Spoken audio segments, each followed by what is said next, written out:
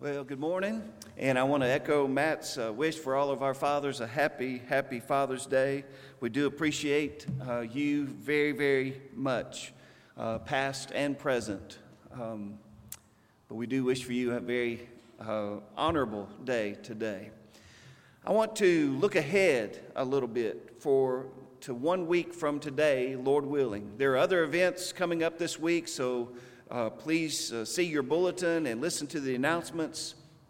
But next Sunday afternoon, there's a couple shower for Jake and McKenna Brooks. Then after recognizing them, honoring them, we'll have a worship service at 6.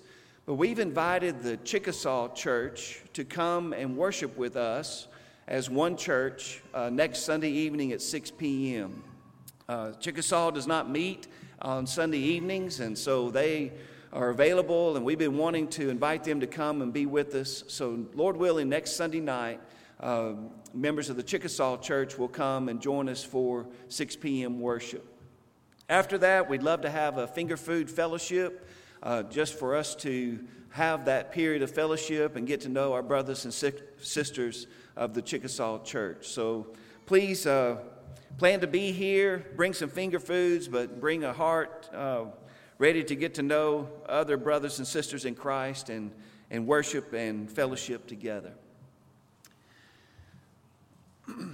It was after Jesus was praying, Luke tells us, Luke chapter 11, that his disciples asked him, "Lord, teach us to pray." They had seen, no doubt, that in Jesus, in his earthly ministry, that he would take the time and he would pray so very often. So they asked Jesus, "Lord, teach us to pray." And Jesus said, "Therefore, pray like this: Our Father who is in heaven, hallowed be your name." And I want to stop there. But our Father in heaven, Jesus said, is the way he's teaching this model prayer for his disciples. This is how you pray. And he begins with our Father in heaven. We are accustomed to hearing that. That may sound repetitious. Many of us have known that model prayer for many, many years. And so we may just kind of gloss over that. But I want to suggest to you this morning that when Jesus said, "Pray like this," and he began that prayer, "Our Father in heaven," that was remarkable. That was a new way, or an astounding way, to look at the God, the creator of heaven. But when Jesus said, "Pray like this," and acknowledge God as our Father, he was exploding some wrong ideas about God. He exploded this idea that God is some kind of impersonal force. No, he said, call God Father. He's exploding this idea that God is some kind of angry tyrant ready to zap you when you do something wrong. He said, no, pray our Father. He's exploding this idea that God is some apathetic creator, some deistic God that created the universe and then wound it up and then just steps back and lets it go. Jesus said, pray like this: Our Father. And I suggest to you that was a rather radical idea. If you peruse through the Old Testament, and I didn't count these, but I have read that there are some 7 times, only 7 times, from Genesis through Malachi, that God is called Father. He's known as the great creator, the maker of all things. Perhaps this line from the book of Amos 4:13 will give us an idea of how God was viewed by most.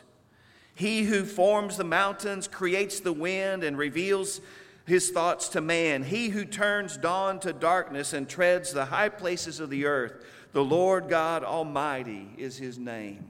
And that's a majestic statement. It's an appropriate description of our God and of his power and of the reverence, the respect that he deserves. But Jesus said, pray like this: Our Father. Same God, same powerful, majestic God. But Jesus is telling us, approach him as our Father. In Matthew 6, where this text is found of the model prayer, Jesus calls God Father 12 times. He wants us to know God as Father. Hugo McCord said the most endearing and precious impression of God is not that he has unlimited power, nor that he is the judge of all, but that he is our Father. Our Father. I recognize with you that for some, Father doesn't bring, it has a negative connotation. For some, the word Father conjures up a negative image, even when we call God Father. But the beauty of it is, no matter what kind of father that you have or may have had, we have some fathers that help us see God more clearly, and some do not portray him as he is. But no matter what kind of father you have or have had, I want to point you this morning to the Heavenly Father. He is all that a father should be. And the wonderful thing about it, he is our Father. I want to focus in on those 4 words, our Father in heaven, but emphasizing those words individually. Notice Jesus says, our Father, our Father. In the South, that's a 2-syllable word, our. Our Father who in heaven. And what that tells us immediately, and throughout this model prayer, Jesus speaks in the plural. Our Father. The word our means that you're in a fellowship and a community of God's children around the world. In order to be able to say, or our Father, or my Father, you must be in a relationship to him. Each of us belongs to God by right of creation. He created us in his image. He deserves our allegiance, our dedication to him. But even more, he wants us to be his by right of recreation. And that refers to the new birth. It refers to when we confess our faith that Jesus is the Son of God and that he died for us so that we can be reconciled to God. And we turn from our sin and repentance. We're baptized into Christ. We're born again into his family. And when we go experience the new birth in baptism, we're born into God's family, and we have that privilege of calling God and knowing God as our Father. By saying our Father, we're also admitting that I'm not the only one in the world who has a concern to bring to God. So many times our prayers can become very selfish and me-oriented.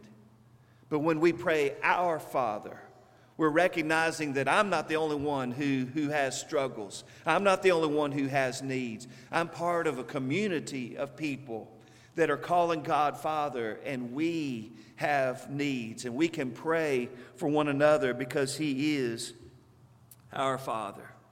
Galatians 6:2 says, bear one another's burdens and so fulfill the law of Christ. And when we pray our Father and we pray on behalf of one another, we're helping one another bear those burdens. But secondly, Jesus says, our Father in heaven. Our Father. And we'll have more to say about this in a moment, but notice immediately that Jesus is informing us that there is one in heaven who hears and knows and understands and cares about us. And we can call him Father. Sons and daughters have access to their father. That's a big part of what being a father is all about. My children don't have to set up an appointment to come and speak with me. I welcome them anytime.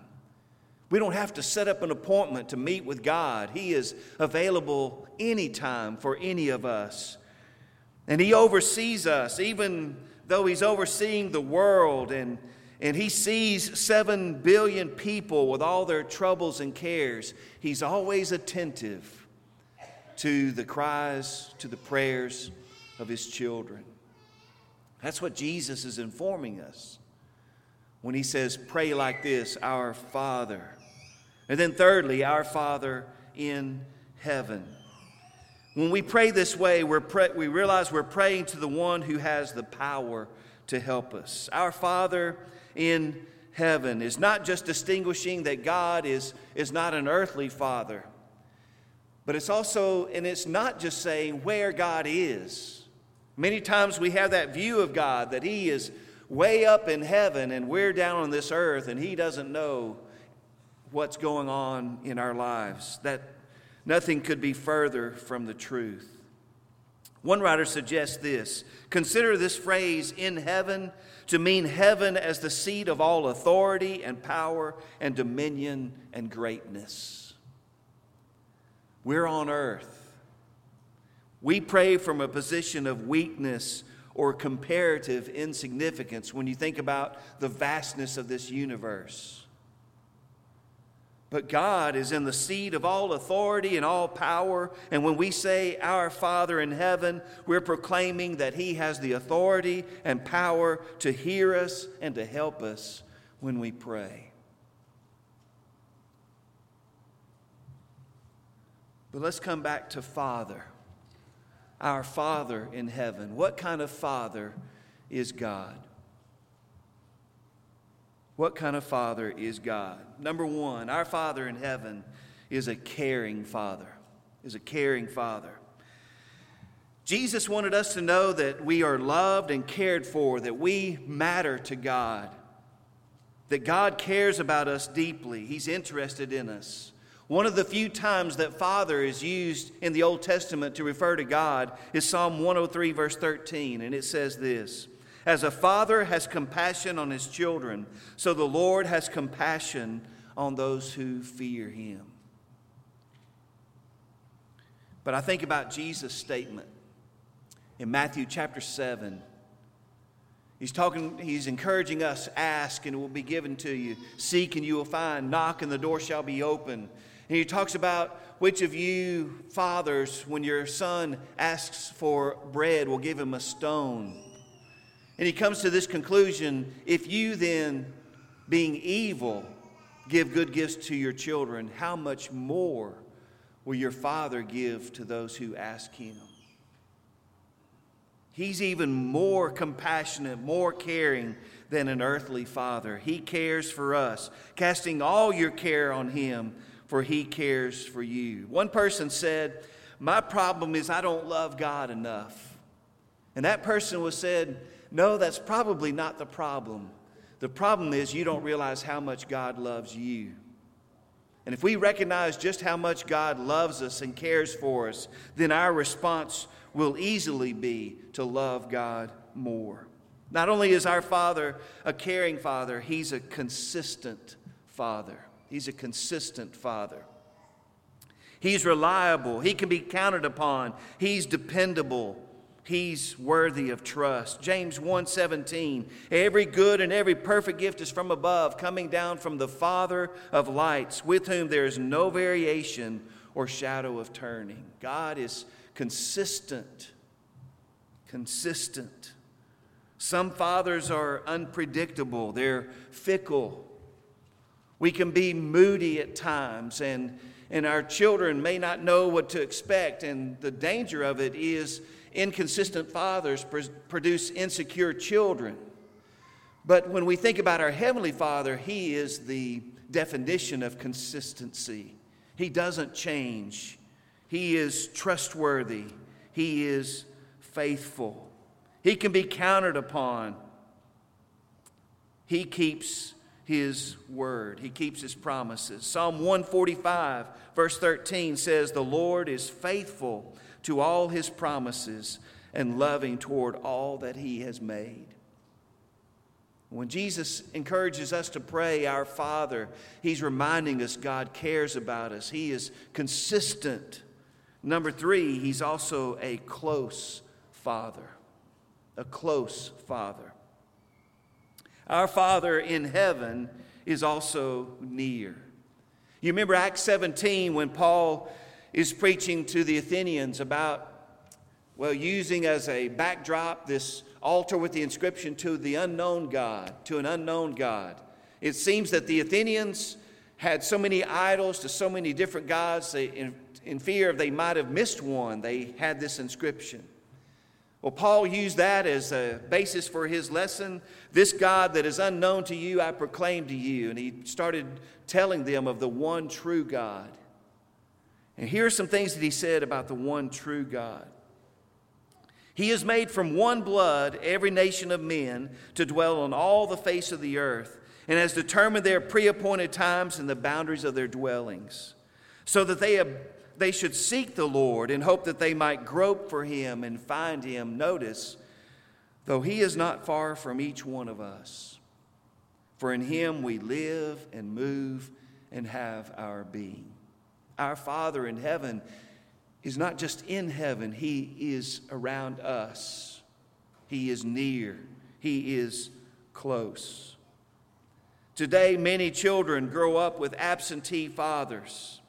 Fathers are so busy, frequently not at home, and many times when we are at home, we are aloof. We're not in tune with our family, with our children. We have absentee fathers, and that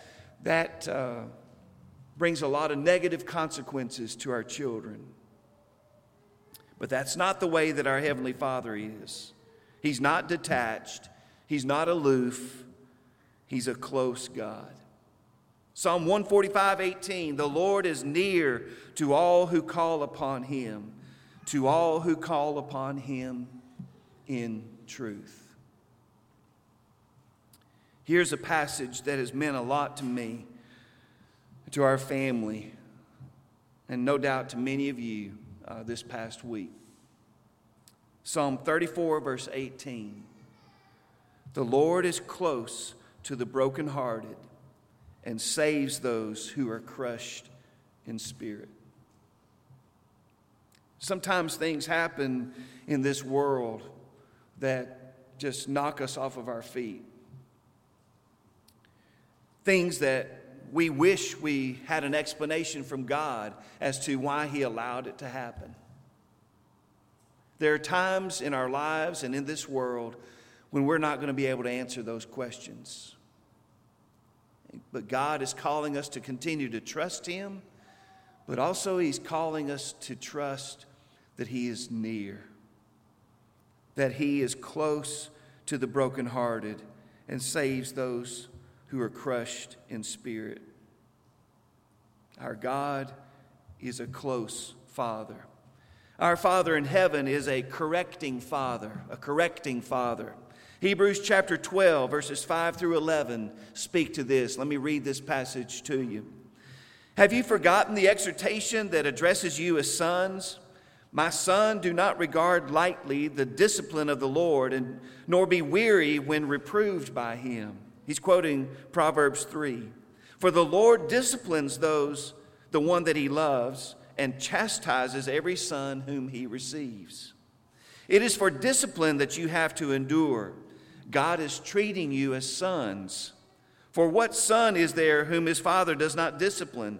If you are left without discipline, in which all have participated, then you are illegitimate children and not sons. Besides this, we have earthly fathers who disciplined us, and we respected them. Shall we not much more be subject to the Father of spirits and live? For they disciplined us, their earthly fathers disciplined us for a short time as it seemed best to them. But he, God, disciplines us for our good, that we may share in his holiness. For the moment, all discipline seems painful rather than pleasant. But later it yields the peaceful fruit of righteousness to those who have been trained by it. You see, we need to have a proper image and understanding of who God is. He is a father. He is close and he is caring. He's compassionate. But folks, he's also a correcting father. He has given us his will through his word about what he expects of his children. And part of his discipline that he gives us is sometimes allowing us, when we choose to disobey him, to suffer the consequences of that disobedience. Like allowing the prodigal son to go his own way for a period of time. until he learns the error of his ways. But any time that our Father exercises discipline in our lives, it's because he loves us. And again, he's calling us to himself and to his perfect will.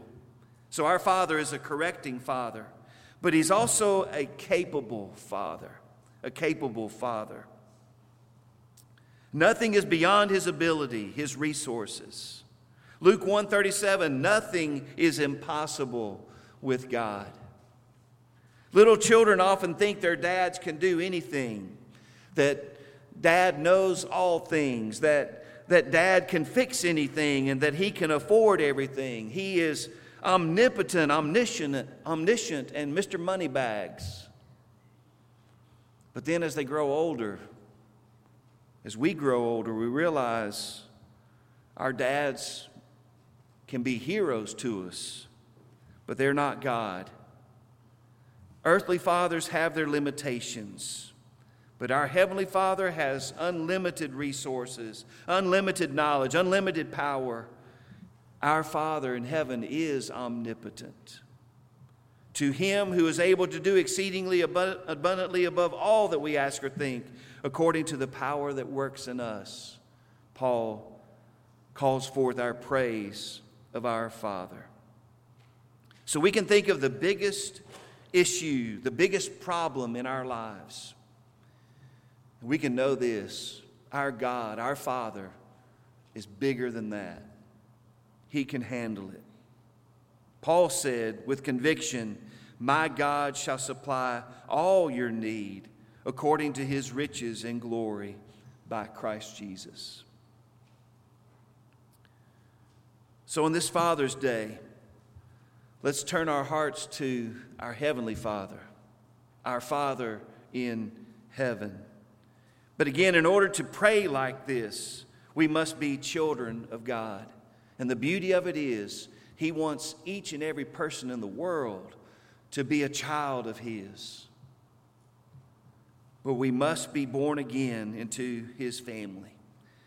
Paul says, "You are all sons of God through faith in Christ Jesus. For as many of you as were baptized into Christ have put on Christ." Again, when we confess our faith in Jesus, when we turn from sin, turn to follow Jesus as a way of life, when we're baptized into Christ, we're born again into his family, and we're able to say with conviction and confidence, when we're praying to God, "Our Father." 1 John 3, verse 1, "How great is the love the Father has lavished on us, that we should be called children of God. And that is what we are." You think about the love that our Father has lavished upon us, and I love that term, lavished. He's not demonstrated it a little bit, he's demonstrated it profusely. And we see that profuse love, if you will, that overflowing, overabundant love, especially in the price that he paid so that you and I can be children of God. This is how God showed his love among us, John says. He sent his one and only Son into the world that we might live through him. This is love, not that we love God, but that he loved us and sent his Son as an atoning sacrifice for our sins. Jesus gave his life for us so that we could become children of God and say and pray, "Our Father in heaven." Are you a child of God this morning? You can be. You can be a Christian if you'll just respond in the ways that have been outlined in response to what Jesus has done for us on the cross. If you're ready to be baptized into Christ as a penitent believer, or if you need the prayers of the church so that we can pray together, "Our Father," for you, we'd love to do that. If you're subject to the invitation of Jesus, please come right now as we stand and sing.